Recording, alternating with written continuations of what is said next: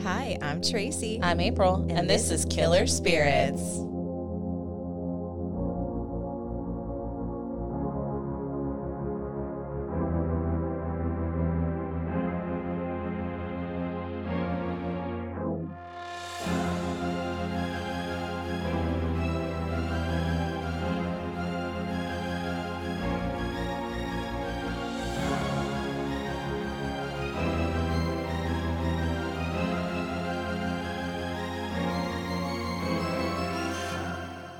Hello, everyone. Welcome to episode 44. 44. What are we calling this one?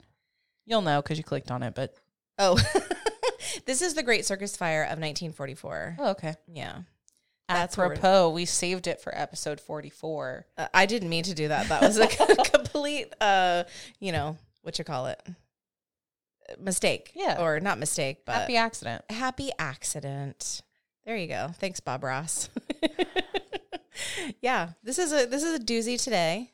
Just so everyone knows, before we even get into the drink, I do want to just give that disclaimer that there are children involved in this one. This was a difficult research, but I think the story should be told. It's quite literally a tragedy. It really is. Yeah, it is a tragedy. So, yeah. Buckle up. As if any of the things we talk about here are easy, but...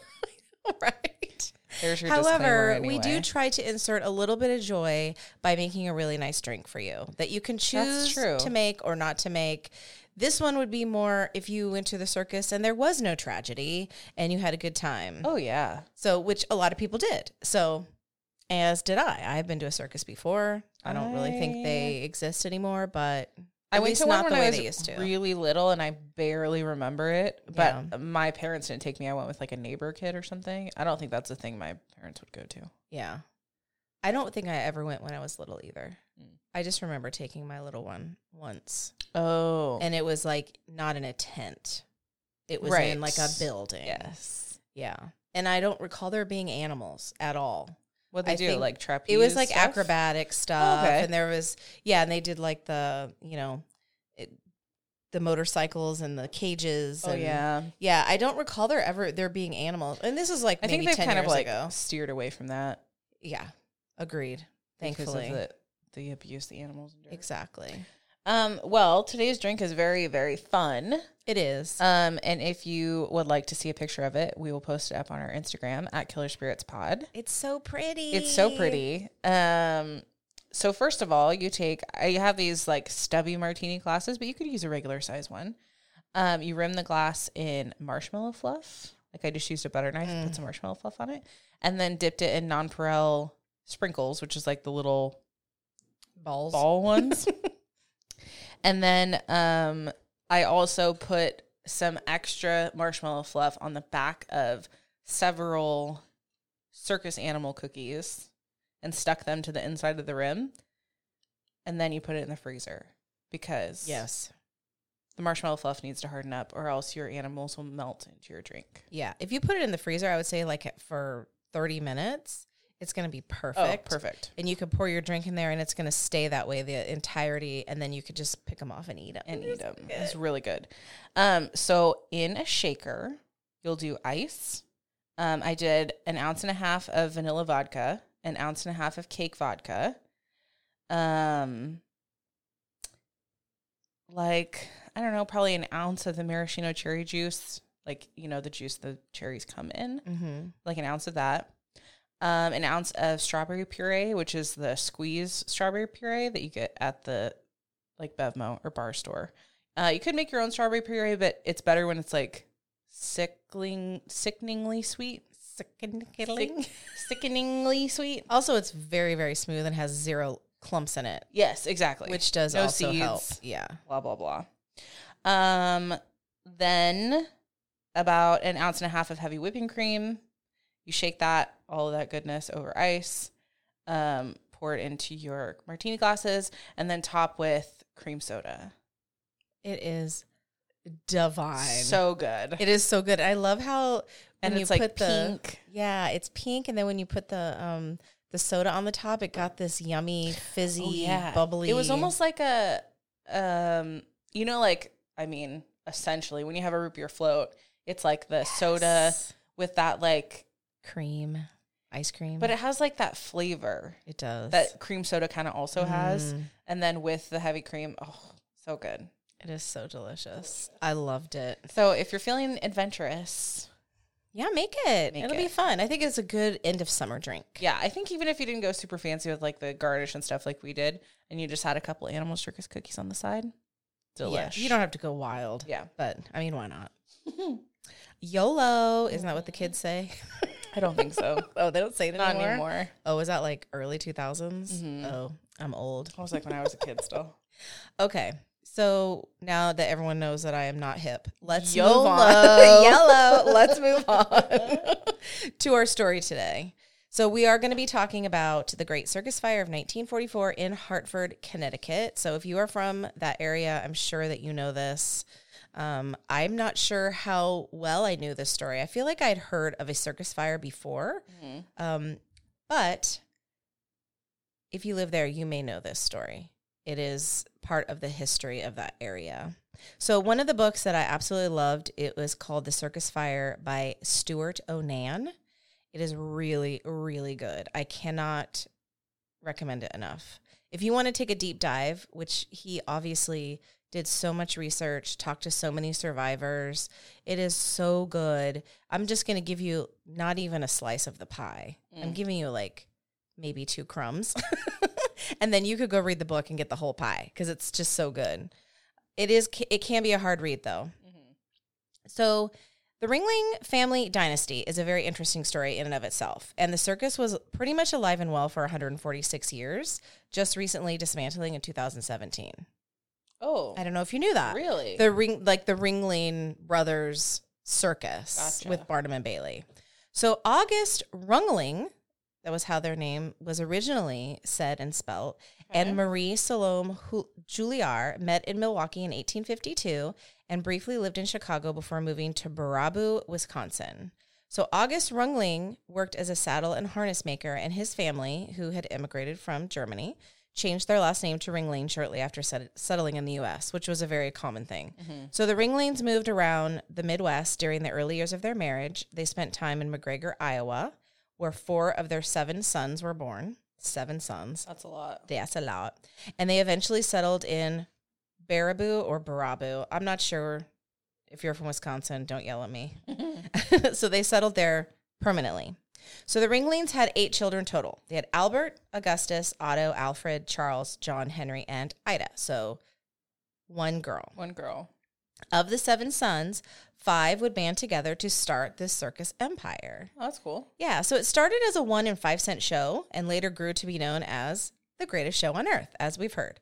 So after witnessing show animals arrive by boat one early morning in 1870, the Ringling brothers decided to form their own circus, which I just love how this stuff happens. Like, you just happen to be wandering around your life and you're like, why can't we do this? And that's pretty much what happened. So Alf T. Ringling states that he and his brothers walked home for breakfast. They talked together for the first time of having a circus of their own over breakfast. Yeah, isn't that cool? So there is actually a memoir that Henry Ringling North wrote called Circus Kings, Our Ringling Family Story, that you can get if you want to read. And Alf T. Ringling wrote in 1900 that, quote, when the last wagon had rolled slowly up the bank, Al, with a sigh of relaxation, turned to Otto and said, what would you say if we had a show like that? I think that's kind of cute. Yeah. So in the Roaring 20s, the Ringling Brothers Circus netted millions of dollars. Yes, and was considered one of the most impressive live shows. The circus was made especially profitable after the brothers began using railroads to travel to both small towns and big cities by train. So that's really, I mean, we've all seen the traveling circus. The traveling circus. Yeah, I think the train is like part of their, I don't know, memorabilia, but yes, like their symbol, sort of a thing. Yeah, with all their boxcars and everything. So for a significant chunk of its 150-year collective lifetime, the show was headquartered in Baraboo, Wisconsin, which became known as Circus City. In 1919, Ringling Brothers purchased Barnum and Bailey, merging 2 very powerful businesses. It was a very good business move. I didn't realize that. Yeah. That they merged. Well, the Ringling Brothers bought them out. Gotcha. And what's the word? Took over. Took over merged into each other. So as each of the brothers passed away, there would be an ongoing struggle for control, as is normal in healthy families. I was going to say wealthy families. Not sure how healthy. Yeah, everybody's trying to power up to the next spot in line for the money. So after Charles's death, his wife Edith and her children each received a third of Charles's shares. In 1943, Edith used this majority to nominate her son to the role of president and director, which had been given by default to his cousin, John Ringling North II. Edith and Aubrey Ringling, Edith and Charles's niece by marriage, collectively held 63% of the shares in the early 1940s. So they had the majority. So they used this controlling power to nominate Robert Ringling as vice president of the circus. And Robert briefly served as president of the Ringling Brothers Circus from 1943 to 1947. And he, as the new president, was basically advertised as the return of a Ringling heir, because Robert was really the only one of the original founding brothers' sons to assume the role. Okay. So it was like a big deal. Yeah. It was touted. So the circus program read, "A Ringling son has taken his rightful place in the circus sun," as in S-U-N. So the mantle of the Ringling Brothers, the famous founders of the Ringling Circus, has been draped on the broad shoulders of Robert Ringling, son of the late Charles Ringling, one of the most brilliant showmen that ever lived. So it was kind of a big hype for the circus at that time. Interestingly, Charles Ringling's estate, which Edith, Hester, and Robert occupied until their deaths, is now known as South Hall, which is part of the New College of Florida's campus. I didn't know that. That's random. It's very interesting. Yeah. So after 80 years operating the circus, the Ringling family sold the show to the Feld family, who had been involved in the business for some time. So the deal was signed at the Colosseum in Rome. Okay. According to historian Fred Dollinger Jr., quote, "North and the minority owners, all veterans of battles for control, split the $8 million paid for the family legacy." Wow. That's a lot of money. So the Felds continued the show for another 50 years, first announcing in 2015 that the circus would eliminate elephant acts by 2018. I do remember this. The decision was quickly amended, and the 13 Ringling elephants retired a year and a half early in 2016. And then a few months later, the Feld family announced the circus would not continue at all. The final show was held on May 21st, 2017 at the Nassau Veterans Memorial Coliseum on Long Island. Do you go into why they decided to quit? Well, I mean, besides the animal part of it, there was a lot of reasons, I think. Okay. So if you get the book, I'm sure that they talk a lot about it. Yeah. But there was many reasons. I think partly it was just the public's outcry about the animals. There was not a lot of people going to the circus anymore. They were losing money. There's just a lot of reasons, I think, that they just gave it up. So that wasn't the sole reason. But the closing message for the collective 146-year operation, stated by the show's ringleader, announced, quote, "We never say goodbye in the circus, my friends. All we say is we'll see you down the road." Which I thought was kind of sweet, but we probably won't. Probably won't. So that was that. And I actually didn't know that they disbanded in 2017. Unless everybody gets off their phones. Unless everyone gets off their phones, yeah. So unfortunately, leading up to 1944, circuses already had a history of horrific fires. In 1799, during Ricketts' Equestrian Circus, the Philadelphia Amphitheater burned down, though no one was killed. P.T. Barnum's shows endured many fires. A few even had some fatalities. The Ringling Brothers also endured fires during the 20th century, but none of those took lives up until 1944. But in Cleveland, Ohio, in 1942, so 2 years before our tragedy we're talking about today, a fire burned down the menagerie tent, which is the one that holds all of the animals. Yeah. Prior to a show, killing 100 animals, including giraffes, lions, tigers, chimps, zebras, and elephants. Wow. Even though it was horrific, very few changes were enacted after this, which is a travesty. And it could be possibly because there was not, quote unquote, people who died. Well, yeah, it just seems really expensive still, though. It is, but not a lot of changes happened, unfortunately. I wonder if they didn't feel like they could make changes, or they just didn't want to. Yeah, I don't know. It's a very I would think question. Like if you're getting all those exotic animals, it would be really expensive not only to get them here, but then to take care of them. I know. Why would you essentially throw that away? I know. So on July 5th, 1944, the circus came to Hartford, Connecticut after a week of performing in other cities like Providence, Manchester, and Bridgeport. They were actually supposed to perform a matinee show that very day, but had to cancel due to being late. So their trains got in late. So the disappointment was basically front page news and probably led to a larger attendance the next day on the July 6th show. Shit. Yes. The circus in town was big news, and people were excited. This was the age of radio, and the war had, limited travel. It had limited everyday amenities. Right. So the circus was a wonderful and welcome diversion, and it had a long history in Hartford. The circus came to Hartford had been coming for many years. So workers would roll all of the wagons and animal cages off the train and then begin preparing and constructing the big top, as we know. The big top that they had up that year was new. It was considered the largest tent in the world, they claimed. We don't know how true that is, but that's what they claimed. It had come out of the sail loft the first week in May and had been waterproofed with 6,000 gallons of white gasoline and 18,000 pounds of paraffin. That sounds like the worst idea ever. Yes. Just throwing it out there. It does. But this was a normal practice for many circuses, not just Ringling Brothers. So 70 canvasmen had helped to melt the wax in cauldrons, thin it with gas, stirring it with paddles, and then sprinkle the mixture on the laid-out sections and spread it with brooms. This is how they did it. The process was cheap and effective. So it was waterproof. It starts raining, you're fine. Sure. Yeah. I mean, that's before everything was plastic. I mean, I get it. It just, that's just the most volatile materials you could use. No, it's terrible. But the show had treated their tops like this for years. So the city of Hartford sent police to the circus grounds to search for runaways. They were not there to inspect for safety. There are no records of Hartford police or fire department inspecting the circus for potential fire risk, which is bonkers because there was actually similar laws in place for hotels, factories, and other gathering spots, but not the circus.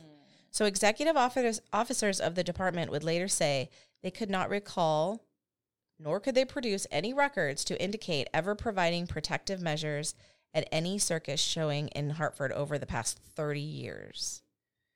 It just wasn't a thing. Wasn't a thing. Were they looking for runaways that were part of the circus? Who knows? Or just runaways that... Possibly. I'm sure there were some runaways that were part of the circus, but just, basically they were just there looking for hoodlums. Okay. So July 6th was a very hot day. It was already 90 degrees and very humid when customers started showing up hours before the 1 p.m. opening time.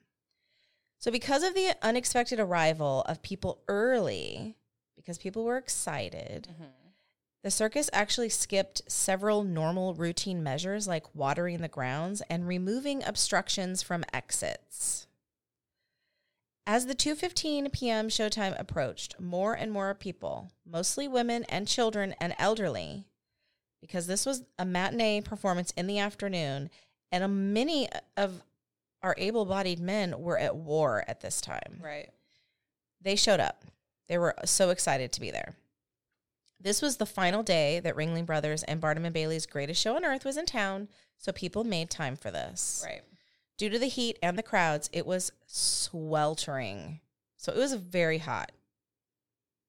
Like, hot. And it's humid on the East Coast. And it's very humid on the East Coast, too. So a few minutes after 2:15 p.m., scheduled start time, the brass band struck up the Star-Spangled Banner, and the circus began its show.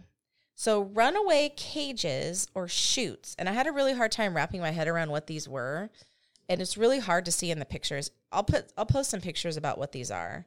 But basically, these chutes are located at all the entrances in case an animal tries to escape. So they actually bring them in these chutes and take them out in these chutes because they can't just walk a lion in with the crowd there.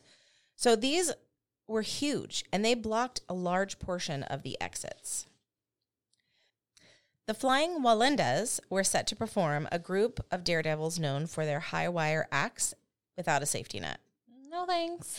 Yes, and there is actually a whole story behind the Walendas too, which is very interesting, but we're not going to get into that today. But who knows? It could be another episode because there's some very interesting stories all throughout this, and I just kept going off in a little, side tangents. I would think that the circus would bring together such a mismatched group of people. Yeah, but very talented. Oh, very talented. Yes. And I'm sure with very interesting histories. Very history-ting. You know what I'm trying to say. Yeah. Let me take a sip of my vodka. So Carl Walenda and Joe Geiger rode bicycles across the wire, a pole between them on which Herman Walenda stood on a teetering chair and atop his shoulders, arms out wide, Carl's wife, Helen. Wow. So, yeah, they were wild. Emmett Kelly was also performing that day. He had created the clown figure called Weary Willie, and I know people have probably seen pictures of him. So Weary Willie was based on the hobos of the Great Depression in the 1930s, and Weary Willie was a stark contrast to the brightly colored white-faced clowns of the era, and he would actually charm audiences with his sad face antics. So if you can think of like a hobo-ish looking clown with a sad face, oh yeah, that was Emmett Kelly basically created that character. So of course, the ever-popular elephants would also end the show with the changing of the guard, their handlers, and Bolly girls dressed in plaid, like the Highlanders. And if you don't know what Bolly girls are, that was basically carnival slang for the girls who sang and danced. Oh, okay. Yeah, so use of this term probably came from the employment of real ballet girls and dancers in the great circuses of 1880 to 1910. And it just kind of got shortened to ballet girls. So later day ballet broads, as they were also called, remained in the show for many reasons, working in a featured act and often married to a staff member on the show. So they did all kinds of stuff. Anna Coate would be one of the children that day at the circus, along with her sister Iva. Interestingly, and when you read the book, there's so many interesting little stories woven throughout, and they talk about so many more people. I'm really only going to touch on about 4 of them today, but the night before, Anna and her sister, the 2 of them were sleeping when Anna woke up and saw a man standing on the steps of their parents' room. She was very scared, and the man looked at her and said, "Don't be afraid," and then disappeared. So the next morning, she described this man, and her father knew it was his father who had died long ago. So very interesting story there, kind of leading up to what happens to her.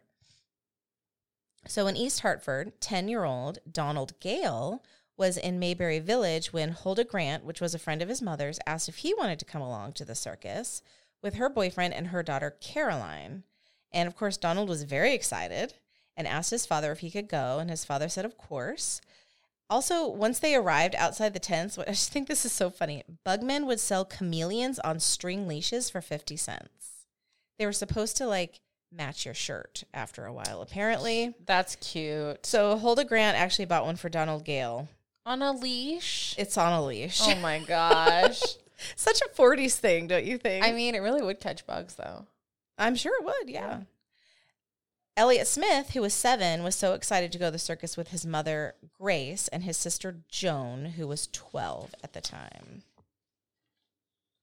Mildred Cook took her children, Donald Cook, who was 9, Eleanor Cook, who was 8, and Edward Cook, who was 6.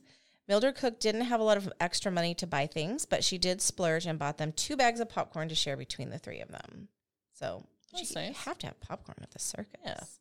So by 10 a.m. on July 6th, the temperature in Hartford was already in the 80s. Thanks. On the lot, the water truck was, again, supposed to sprinkle the midway one last time around noon, but they were running late, so they skipped it.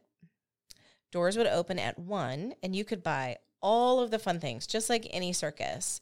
Huge pink balls of candy floss, candy apples, striped boxes of popcorn, and bags of peanuts, and, of course, ice cream from a Borden's truck, which was the perfect treat on a hot day. Yeah. There were balloons and circus pennants and buttons and pictures of the sideshow and big top stars, miniature sombreros and monkeys on a stick. So just so you can have an idea of, it was an exciting thing. Yeah, it sounds really fun. Yeah. So the program said, quote, more than an hour's time is given patrons before the performance begins to visit the Mammoth Menagerie and the International Congress of Freaks. Oh. Which, of course, you have to have. The bearded lady. But there were really no gruesome oddities like the double-headed fetuses in jars here because they kind of touted themselves as like a Sunday school show. Okay. That's what they really called themselves. Family friendly. So the quote-unquote freaks on exhibit were considered more traditional, not shocking. Mm-hmm. There was Mr. and Mrs. Fisher, the giant and giantess. Okay. Baby Thelma, the fat girl. Come on. Of course, she's baby Thelma, right? Rasmus Nielsen, the tattooed strong man. Right. Percy Pape, the tall and gaunt. Frida Pushnik, the armless and legless girl. Hanka Kelta, the long-haired girl. So most people got pretty bored quick because they're These are pretty tame. Blah, blah, blah. Yeah, a guy with tattoos. Yeah. So they moved on pretty quickly to the menagerie, and they thought that was much more interesting because you got to see the animals there. Mm-hmm. So the menagerie held air-conditioned wagons of Gargantua and Mtoto. So Gargantua was the gorilla. Oh. They called him Gargi. That sounds scary. Yeah, so Gargi was billed as the largest gorilla ever exhibited. Probably not, but that's how he was billed. And the most famous animal since Jumbo, which Jumbo was like the famous elephant. Right. His lack of romantic interest in his significant other was probably Mtoto, and his love for Coca-Cola was common knowledge. Like, that was kind of the lore around Gargi. So he hates his wife, and he loves Coca-Cola. Pretty much. That's funny. Isn't that funny? So according to the show lore, he hated humans, and he reportedly crippled several trainers and nearly strangled John Ringling North, who once stepped too close to his cage in the winter quarters. I don't like this. I say the word lore because who knows if this is actually true. The Carrier Corporation had built his new cage with double panes of glass that kept the interior, quote-unquote, jungle conditioned at 76 degrees and 50% humidity, and also had the added advantage of stopping his old trick of peeing into his hands and tossing it through the bars at customers. Okay. Yeah. So at almost 2 p.m., people started making their way towards the tent after taking a gander at Gargi. It was so hot outside, but it would actually be more hot in the tent. I mean, there's no air conditioning. Right. The bleachers and the seats were crammed together. And there were some really interesting stories that popped up days after the event of near misses, which I found interesting. A woman was going to take her grandchild, but waiting for the bus, she thought, oh my gosh, I think I left the iron on. And she went home to check, so they never made it to the circus. Good thing you left your iron on. Right. A woman from East Hartford had taken her 3-year-old nephew. She'd brought him to the sideshow with her, and the performance scared him so bad that he wouldn't stop crying. Oh, no. Which sounds like a 3-year-old. Yeah. She tried to distract him with ice cream and orangeade, but he was having none of that. And also, she had remembered the night before, she had dreamt of her dead sister, dressed in black and seated on the bleachers. And she was so creeped out by that even though she bought tickets, she basically returned the tickets and they left. Yeah. One family was about to head in when the mother suddenly fell. She bent over and fell to the ground because something was wrong with her legs and she couldn't move them. The woman's husband tried to help her up, but her legs would not respond. So they had to leave and go find a doctor. She did not regain use of her legs for a year. What? Weird stuff like this. That's bizarre. Interesting stuff in the book, I'm telling you. So the public toilets, or Donickers, as they were called, were off the main entryway just past the menagerie connection, which was the last exit before going in. So if you were a boy or a man, you took a right into the opening. If you were a girl or a woman, you would head left, which I just showed you with my fingers the opposite direction of what I meant. It's fine. Nobody will know. Nobody knows. So a black iron cage filled the near ring, another one down at the far end. So our chutes. Poles rose all around them, ropes and rigging hanging like vines, bright lights shining down. I mean, you can imagine what it looks like under there. The blue quarters were thick as telephone poles and seemed to lean dangerously over the slowly filling stands, each ending in a blue or red star stitched on the tent roof. So people are pouring in to this tent. Grace Smith had splurged on reserved seats toward the north side, where she and her children, Elliot and Joan, sat. So she was splurging. This was exciting. They had to cross the barred iron chute that ran from the round animal cage and in between the bleachers and the grandstand, beneath the canvas sign with exit in large red letters, and outside where the animals waited in their cages. So the animals were just kind of staged outside, ready to come into these chutes. These chutes were taller than Elliot, who was 10, and came up to Grace's chest. So she's probably a normal-sized woman. They're huge. The chutes were used to bring the show's big cats in and out of the tent for their performance with animal trainer May Kovar. Another interesting story we're not going to go into, but I feel like we could. At least 2 of the exits would remain blocked by these large chutes, which were basically, again, just long cages for the animals to go in and out. So inside the tent were 18 rows, 3 of those on the ground before the riser started. The Smiths were about halfway up in the middle of their section. Each row was supposed to have 16 of the wooden folding chairs, which were basically like tomato soup red. But an enterprising usher could actually overlap them and fit more people in.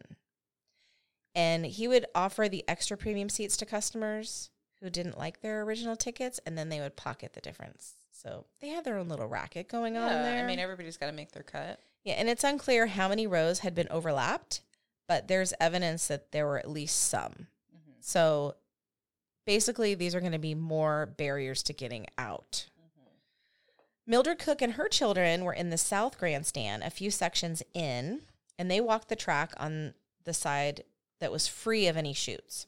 At the end farthest from the front door, separated on their 8-foot-high island in the middle of the performer's entrance, Merle Evans and his 29-piece band waited to start their intro. Behind the bandstand, in the performer's entrance or back door, Hartford police officers James Kennefick and Henry Griffin stood guard, detailed to provide that afternoon's protection for the dressing tent. So protection as in like from people. Right. The true attendance that day will truly never be known. There are varying numbers. So everywhere you look, you're going to see a different number. It's most likely somewhere between 8,000 to 9,000. Wow. Some reports... That's not what I was thinking. Yeah, some reports have stated up to 11,000. I was thinking like 800 to 900 people. No, there was a shit ton of people there. Wow. Most of them women and children. So the cat act was up first. Animal trainers May Kovar would be in the west cage with her small cats, and Joseph Walsh in the east cage with his bears and lions and Great Danes. Such an interesting mix. Great Danes. Great Danes. Just throw them in there. Yeah. So the animals were brought in via the chutes. As each cat came in, a handler slid a board through the chute so it couldn't back up. So once it got in, you're not going anywhere. Right. Separating they do the same thing with cattle.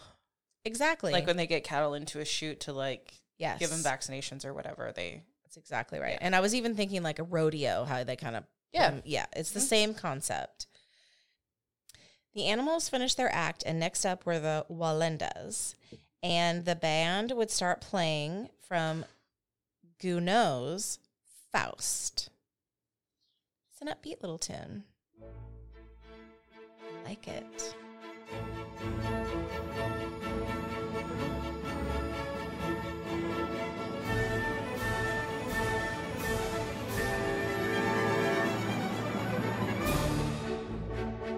See? I love it. That's perfect. That makes it like, people were so excited to hear that when they came in. So Herman and Carl Walenda carefully placed the front wheels of their bicycles on the wire. May Kovar would start to send her cats through the chute one by one, and the cage boy would prod them on, prop men working the boards. Joseph Walsh broke down his last pyramid and started ushering the lions through the chute. In his book, Stuart Onan talks a lot about the psychology around people's reaction to a fire, especially in crowds. And we've all heard this kind of stuff. Mm-hmm. So it's rare that people witness the beginning of any fire, even in a crowded place. So accidental fires are, by definition, sudden, unexpected events and catch people unaware. So they can't be anticipated and therefore initially elude detection by the simple mechanism of surprise. Psychologists who have studied disasters talk about the difficulty of breaking out of patterned behavior and responding to a new situation. So we're going to see a good classic example of this. So one natural reaction to a fire is to flee. Yet often people will look right at a fire and not register they're looking at a fire simply because their minds are on some other task or caught up with another expectation. So in this case, depending on which version you hear, the fire started really small, like the size of a silver dollar. But there are varying versions, which makes so much sense because witness accounts, especially from those who are under stress, are really unreliable. Right. So each person remembers things differently. So the fire was the size of a baseball, a football, a basketball, a dishpan, a briefcase, a small window, half of a tablecloth. It was circular. It was triangular. It was shaped like a horseshoe. Like, nobody knows. And like it matters. It doesn't really matter, but the common theme is that it started small. People saw that it was a small thing. So Detective Paul Beckwith, who was standing beside Thomas Barber, saw the beginning of this fire. It was a small fire. He said later he remained silent because he was certain it would be noticed and be put out by workers quickly. So his lack of reaction really fits in with that rigidity of pattern behavior because he was there to catch a parole violator. He wasn't there to put out fires. Right. So it's like, he's not focusing on that. And so once he realized there was a fire, he just assumed someone would put it out, which is an irrational assumption, but psychologists say it is shared by most of us, not having the means ourselves of stopping a fire, or how would we even know how to stop a fire? Well, and it's also like when somebody, like if you're on a bus and somebody freaks out on the bus and like starts screaming and threatening people. Right. You're probably not going to be the one. Exactly. But I mean, are you going to be the one? But this who's was going to tackle the guy? Yeah, but this was a police detective. Yeah. So he was actually trained to respond to emergencies. So he's probably more likely to overcome pattern behavior, but it didn't even happen with him. Is basically the point. So it's really sad it didn't. So across from the detective, a girl in the bleachers felt heat behind her and actually turned to her mother and said, "Is the tent supposed to be on fire?" Isn't that sad? No. So an usher in front of the bleachers saw the blaze and pointed towards it, as did a man coming back up the bleachers with a Coke he'd just bought from the vendor. And he was pointing with his bottle. He yelled fire. And some twisted to look at him, but most people just kept their eyes on the show. So either they didn't hear him or they didn't believe him. Yeah. At this point, the fire was still on the untreated sidewall behind the Southwest Blues, directly in the center, right where the men's toilet met the big top, about 6 feet off the ground. So it hadn't involved the roof yet. There was a chance at this juncture, if people had gotten water on it, it could have been stopped. But that time's going to pass. So a trio of ushers from the north side cut behind the blinkers, the bleachers, and grabbed the fire buckets underneath. So the bleachers did hold buckets of water underneath. At this point, it's going to make zero difference. So there was 4 in all. Each held 4 gallons of water, which were filled before every performance by a guy named Chief, apparently. So the buckets were full, and the first usher hefted one and chucked it into the fire. The water splashed across the bottom of the flames. It did absolutely nothing. That little piece of water, it's like taking a bucket of sand off the beach. It does nothing for you. The fire was at eye level, a yard wide and 5 feet high. So another usher tried another bucket and then another bucket. The third usher threw the last one, but at this point, the fire had already stretched too high and it was out of reach. So they tried to pull down the sidewall, but it was too late. The flames were eating the roof, finding that glorious fuel that they'd put all over this tent. So all they could do now was help the people try to get out. So Anna Coate, the one who'd seen her dead grandfather, remembered, quote, "I looked up to the right over my shoulder and saw the fire. By the time I looked back around, my sister and her friend were gone." So it's starting to be mass chaos. Yeah. So the Walendas saw the fire at this point. They're way up high. And the band leader, Merle Evans, saw the signal that they made about it, and he actually stopped the music. People failed to react because most people who saw the fire believed it would be put out quickly, just like the detective, and there was no concern. At the far end of the tent, Merle Evans knew that the fire was not a joke, and he could see Joseph Walsh still had the cat's in his cage. And he actually leaned over and yelled to the ringmaster to get the lions out because the tent was on fire. So Fred Branda, who was the ringmaster, immediately called the Wallendas down and started alerting others. And Merle Evans cued the band, and they struck up the Disaster March, which was Sousa's The Stars and Stripes Forever.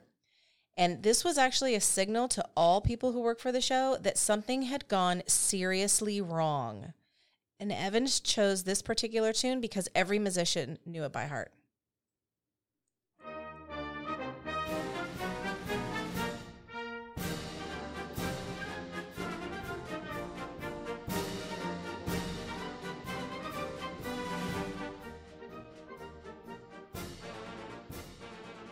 So the flames made their way to the roof, and now everybody could see the fire who was sitting there.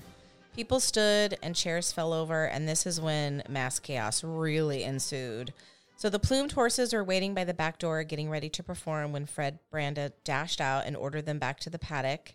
Some performers who were waiting outside the tent knew the cat show had just ended and actually thought for a moment that a cat had gotten loose when they heard the sounds.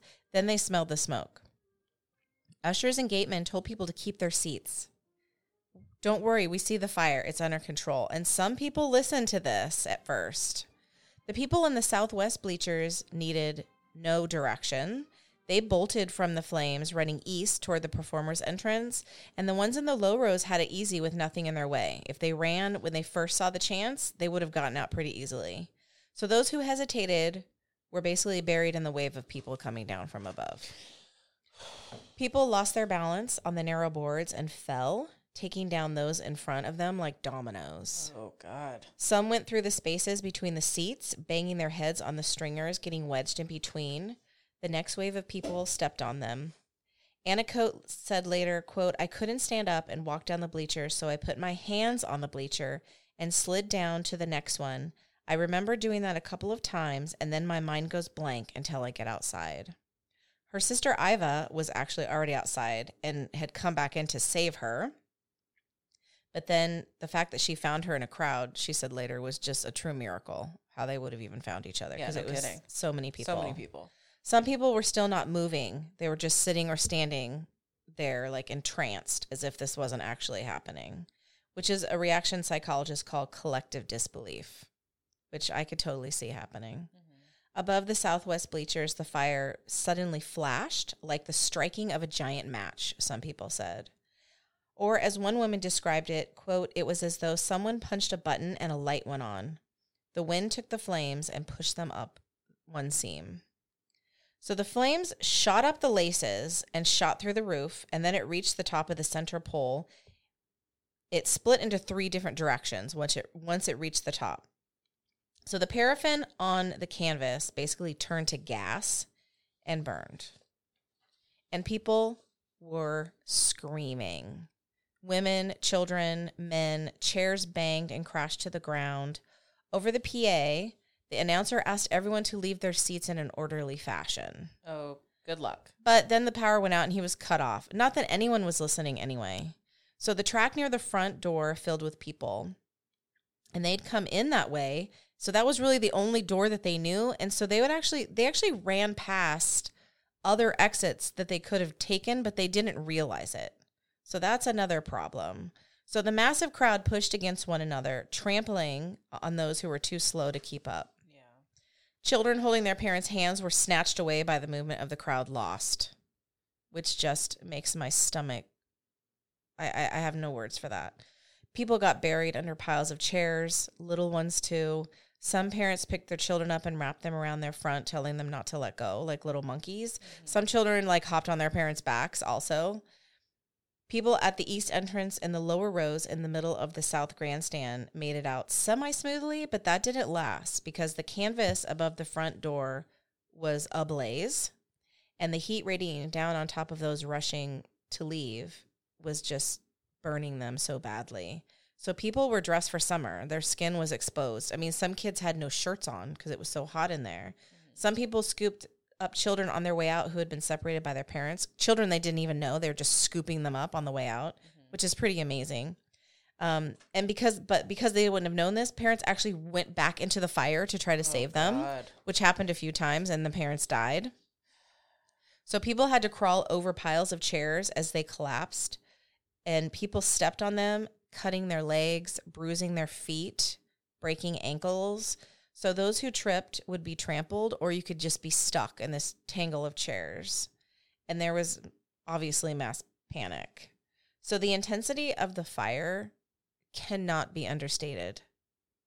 It was spreading really fast, and exits were blocked by these chutes, making escape almost impossible.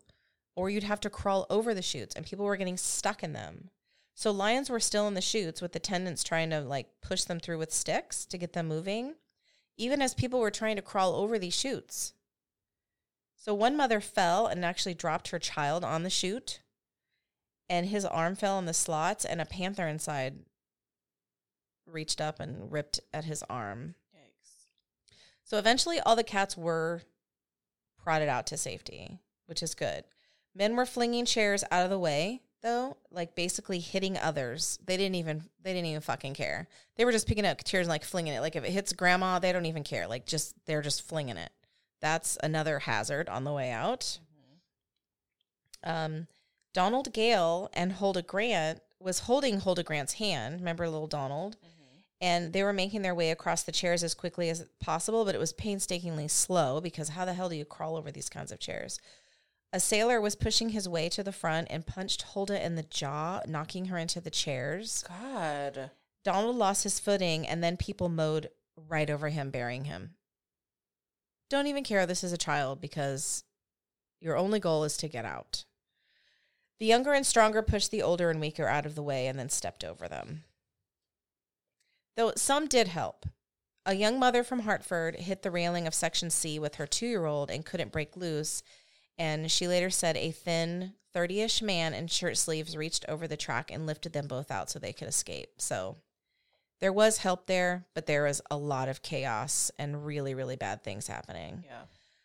So for some, the best bet was to go over the back of the bandstand, and this was several feet above the ground. So many did escape this way, but some severely injured themselves in the fall. They broke legs, hurting their backs. People did stand below trying to catch children who jumped, which did help. In some places, the sidewall was staked down to the ground so tightly that there was no way to get underneath it. And this was especially true behind the northwest bleachers, just to the left of the marquee in the ladies' room, which was, a good place for kids to sneak in. So they really staked it into the ground. Yeah. So some were able to duck under the sidewalls in other areas, but everywhere there were obstacles, wagons and stakes and crates, buckets and kegs and bales. I mean, it was just a fucking mess in there. So a mother fleeing to the east end tripped over a coil of rope and fell on her son, whom she was carrying, bruising his forehead. Like you just couldn't there was no clear space to get out of here. So once the fire breached the roof and the tent became basically a chimney, which was like sucking cooler air in through the exits and shooting it hot out the top, the paraffin acted as a constant accelerant, and the vast area of the canvas provided an endless supply of fresh oxygen. Right. So many who exited the tents were horribly burned. Children were running around crying, trying to find their parents. Some ran straight back into the fire without realizing they were doing it. Many did not realize how badly they were burned, and they were just wandering around aimlessly, unsure what to do. They were, I'm sure, horrific shock. Engine companies 2, 7, and 16 received the signal to go to the scene at 2:44 p.m. One woman recalled, quote, I stood transfixed and saw one woman outside the tent. Before my very eyes, a burning piece of canvas ignited her dress, and then flame enveloped her. It all happened so fast. It was like a nightmare, unreal. So there are so many stories in the book that will literally break your heart. So I'll just say a few of them. A man leaves the tent and realizes the hand of the child he's holding is not his own, and he runs back in. Oh, no. Emmett Kelly, a.k.a. Weary Willie, held the canvas aside and actually helped a lot of people out. He was touted as a hero after this. There's a pretty famous shot of him carrying a bucket of water that I'll post, and it's surreal. And I believe, I didn't write this down, but I do believe that because of that picture, they actually called this day the day that the clowns cried, because it's just very sad. So high up, the guy ropes or tension cables parted, the rigging gave way, and the poles by the northeast corner slumped inward. Then the center of the canvas. So the tent sagged slowly, not at once. There is actually a video of this that you can find on YouTube that was shot by someone way back in the day, if you can believe that. The flags on top were bending almost horizontally, and then with a hissing and swishing sound, the big top collapsed on itself. The heavy center poles falling one after another. So basically they were smashing the animal cages, which there was no one in them, no animals at that point, but there was still a lot of people in this tent, and it crushed. Anyone who was in the tent was crushed under this. The burning tent settled on top of those that were left inside, pinning them. So under the pile by the northeast chute, Elliot Smith could hear people above him moaning and praying. At the bottom of the mound on the track, Donald Gale thought his leg was broken, so he actually tried to push himself up, but he was buried under people too. He couldn't get up. Several survivors said that the one thing they will never forget about the circus fire, as long as they live, is the sound of the animals as they burned alive. But there were no animals.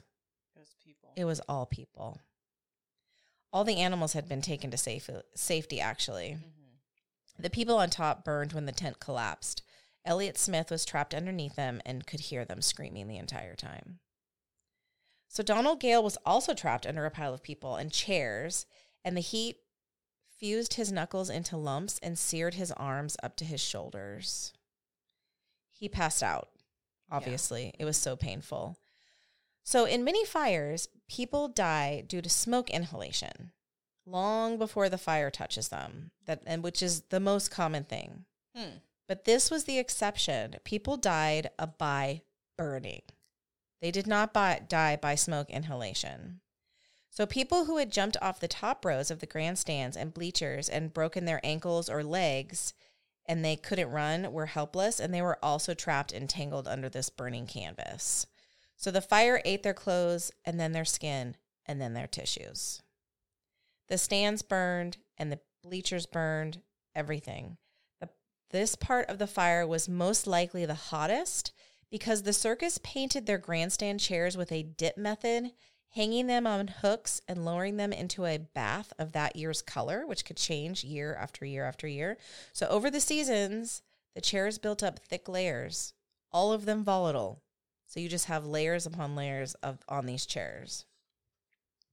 So the engine companies finally arrived and found that they were blocked by the row of elephants in the street as well as the crowd of people outside.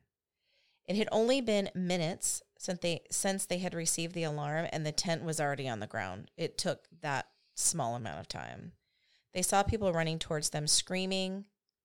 Many of them were on fire. Beat cops showed up to help, many of them who had family at the circus that day. I mean, you would be hard-pressed in that town to find one person who did not have someone at that circus that day. Mm-hmm. So firemen attempted to spray the fire.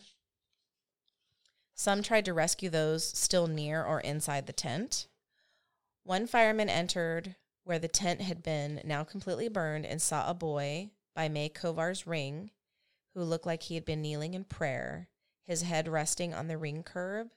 He wasn't charred by the heat, but his head had cracked open from the heat, his brain sticking out through the fissures. Okay. That's how hot it was. He saw one man in the center ring cut in half by a pole, one half on either side. Jeez. Donald Gale was still alive and came to as cold water started cascading through the layers of the bodies on top of him. So the firemen are starting to shoot water in there. Elliot Smith had never lost consciousness. He laid there looking at the ground until he finally heard voices and felt the water. Firemen had to crack the bodies that lay on top of them as they were fused together like lava from the heat. But they were finally able to extract them both and carry them out. It was unbelievable that people were still alive in there. That's unreal. Yeah. Neighbors set up a space on the lawn of the maternity home to take children that were missing from their parents and were able to direct parents there to find their children. People kneeled and prayed, walked around frantically trying to find loved ones. I mean, children were screaming, crying for their mom. Like, people were so separated. It was just chaos. People were picking up bodies. Some lay on stretchers uncovered, basically frozen in grotesque positions. One woman, colored a golden brown, lay naked on her back, rigid as a statue. Her bladder let loose and a stream of urine arced straight up from her. Oh, my God. Yeah. One man tried to pick up a body, and his hands had gone through the flesh right down to the bone, and the bone was so hot that he basically burned himself. So the book goes into a lot of detail about the aftermath of the fire. That's why I think you all should read it. Basically how neighbors opened up their homes for victims, and only a select few homes had phones for calling relatives. Mm-hmm. A Plainville woman actually left the grounds believing her son had died in the fire. She searched and searched, and then she went home on the bus. She just thought, he's gone. Because, I mean, many people in there were incinerated so badly you wouldn't even be able to recognize them. Mm-hmm. When she got home, she received a phone call from his grandmother in Bristol, who told her a stranger had brought her son to her. So, according to her son, this man helped him out of the tent, and when they couldn't locate his mother, the little boy knew the name and address of his grandma. Oh. And so the man took him by car to his grandma's house. After they first went to his mom's house and found that no one was home, he took him to his grandma's house.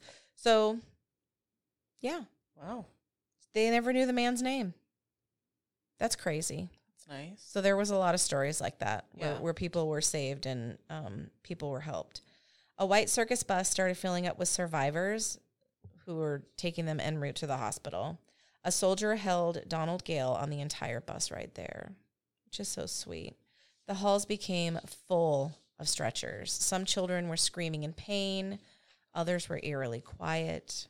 The lobby filled with relatives of the dead and missing. They were crying, asking for information, wanting answers. It was complete bedlam.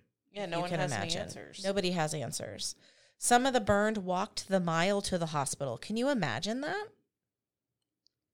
Bodies from the scene were taken to the drill floor of the armory in town. It was 185 feet by 200 feet, so it was a big space to place the bodies. There's actually some pictures. I'll post one of them. You don't really see, everything's under like covers and things like that, but you can kind of get an idea of what it looked like in there. So wired green casualty tags were placed on the bodies where possible. They were segregated by sex and age, laid out on narrow army cots. So the children were set up in 3 rows by the west entrance, and then 10 men in the middle, and many were faceless and missing limbs. Relatives would sign in downstairs and provide the description of the person that they were looking for, and depending on the age and sex of the person, they would look in one of those 3 areas. Then they would take a full pass if they were unable to locate their loved one.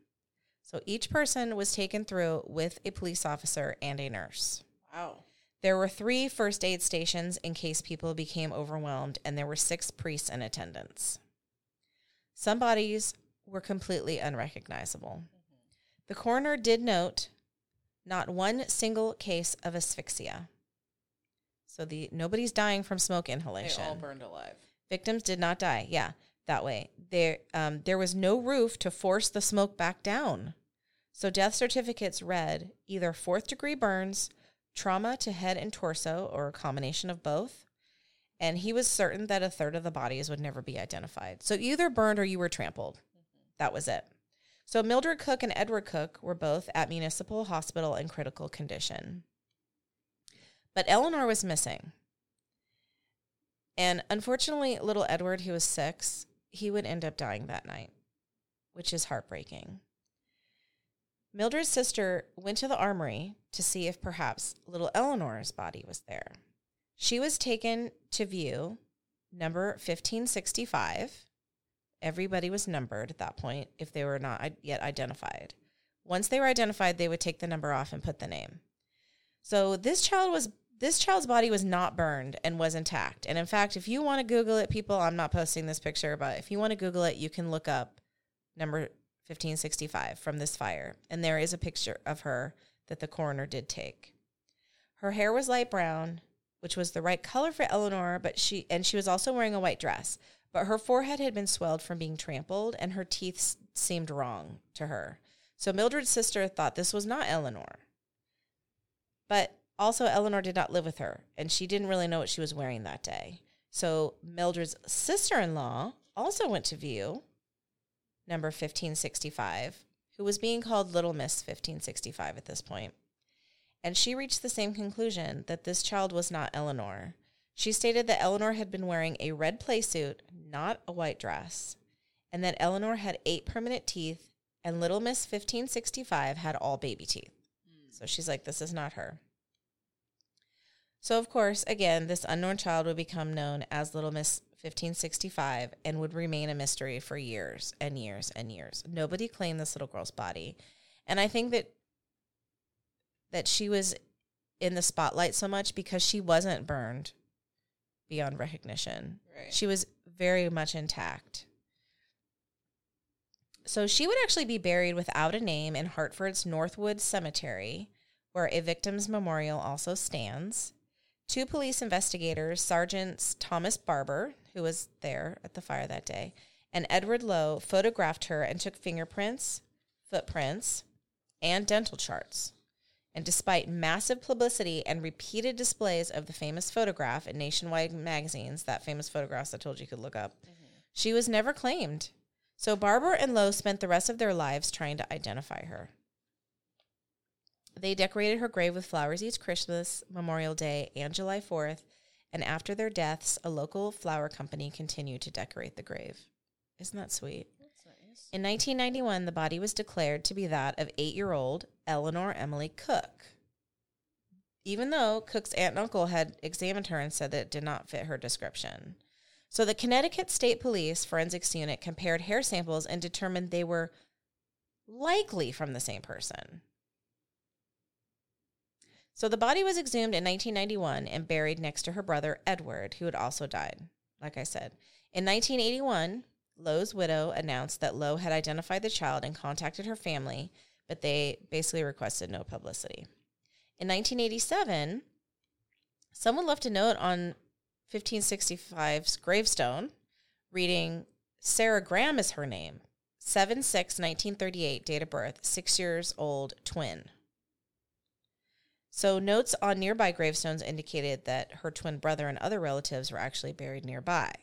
Interesting. So somebody thought her name was Sarah Graham. So in 1991, arson investigator Rick Davey, along with co-writer Don Massey, published a book called A Matter of Degree, The Hartford Circus Fire and the Mystery of Little Miss in 1565, in which he claims that the girl was Eleanor Emily Cook from Massachusetts. So Davey also contends that there was a conspiracy within the judicial system to convict the Ringling defendants, which we're going to go into this in a minute, and that Seggy was the arsonist. I have too many S's here. So I'm going to talk a little bit about Seggy in just a minute. But he feels that, in this book, he feels that this was arson, hands down.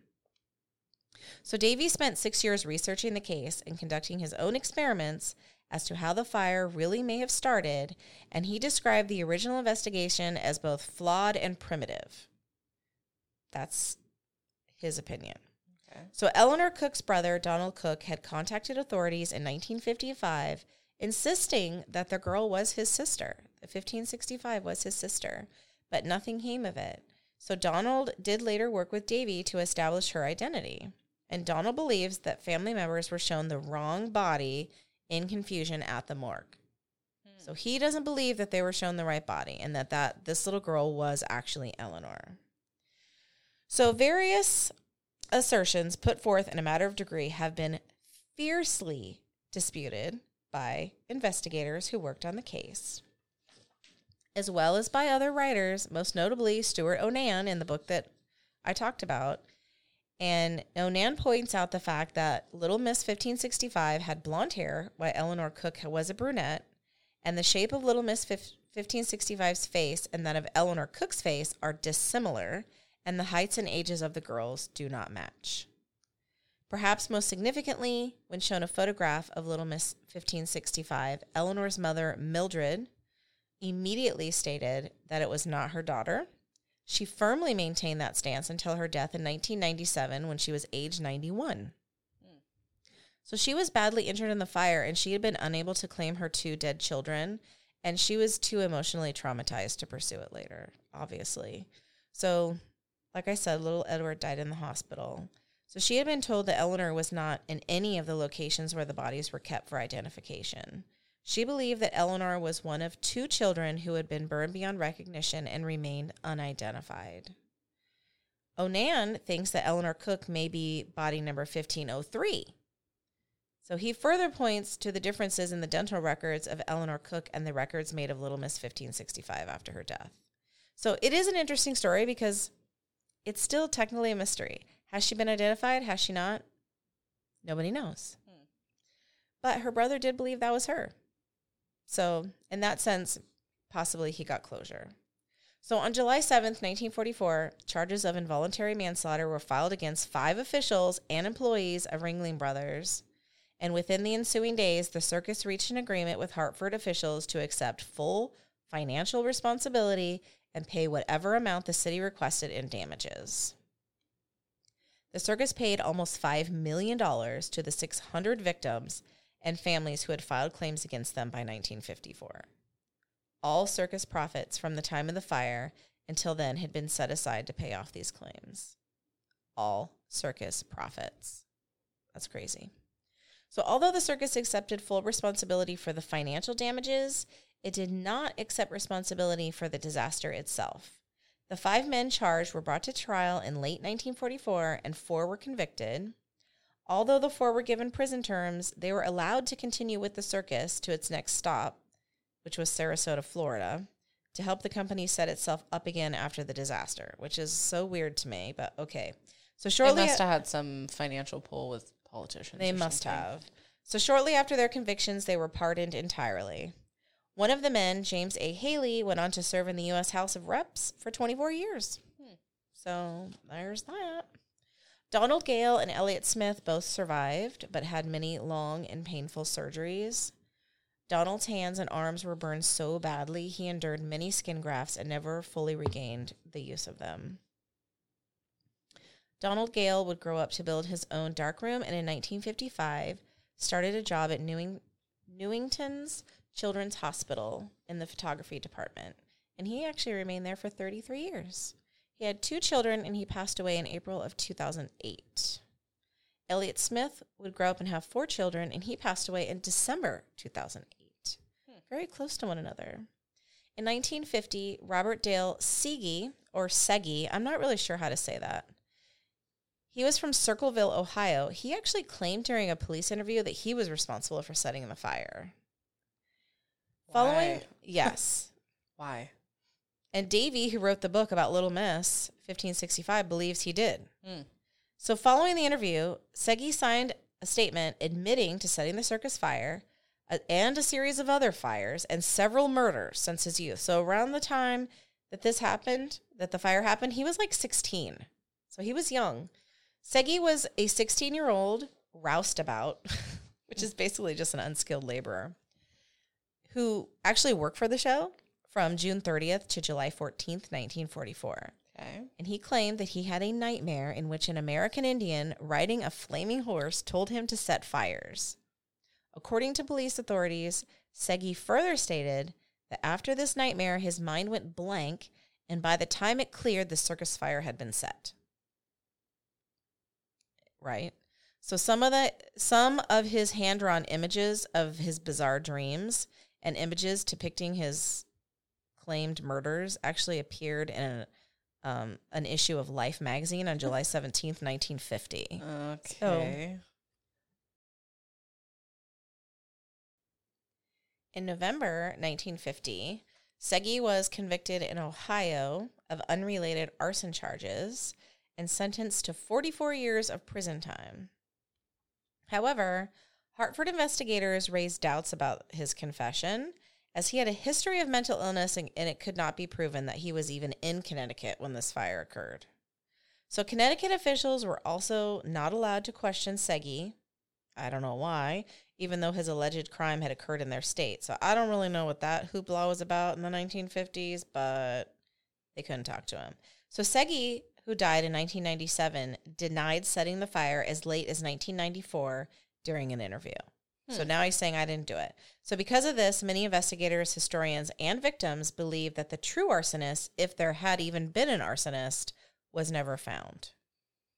Was he, I wonder if he was just, I don't know, a kid that wanted to be in the spotlight? Yeah.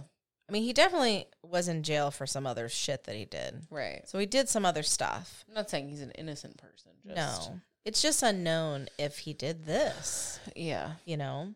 So the 1944 Ringling Brothers Circus fire in Hartford, Connecticut will forever remain a mystery. It forever changed the lives of the survivors and the loved ones of those who died.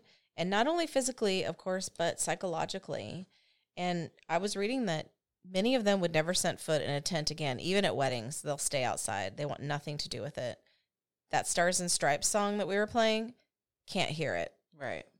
Just so many things that the rest of their lives, they were so traumatized by this event, which is so sad. In 2002, the Hartford Circus Fire Memorial Foundation was established to erect a permanent memorial to the people who died in the fire.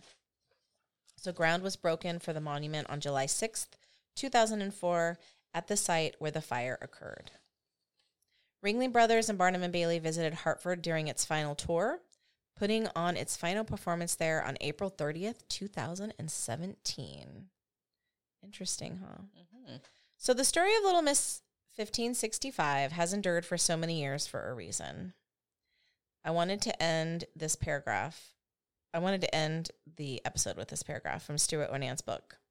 Quote, "To be lost and forgotten, to be abandoned, is a shared and terrible fear, just as our fondest hope as we grow older is that we might leave some part of us behind in the hearts of those we love and in that way live on.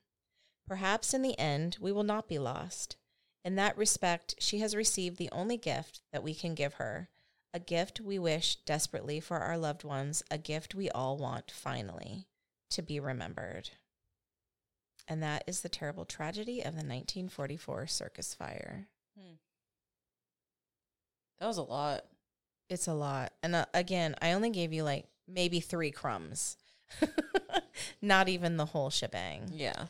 It is a lot. What was the book called again? The book was called, you make me, The Circus Fire by Stuart Onan. Okay. Yeah. You going to read it? No, I have so many books to read. Oh my gosh. I'll do it if it's an audible. If it's an audible, yeah. I think it definitely is an audible, but it's a worthy read. It's really good. I actually don't know very much about the circus at all. Yeah. I mean, we have a pirate series coming up. Maybe we'll have a circus series coming up. I have so many things to say about the circus. You never know. You just never know. Well, if you enjoyed our episode or if you want to say hi or whatever, you can email us at killerspiritspod@gmail.com. We're also on Instagram at killerspiritspod. We're on TikTok at killerspiritspod. We're on Patreon, patreon.com/killerspiritspod, which is where we post all the videos of the drinks that we make. What else? Rate and review. Rate and review us. And thank you guys for listening today, because, man, that was a buckle up and take a seat and get a drink and just wait for next week. Get some popcorn. Wait until next week. Wait until next week. We love you guys so much. Thank you so much for listening. Bye. Bye.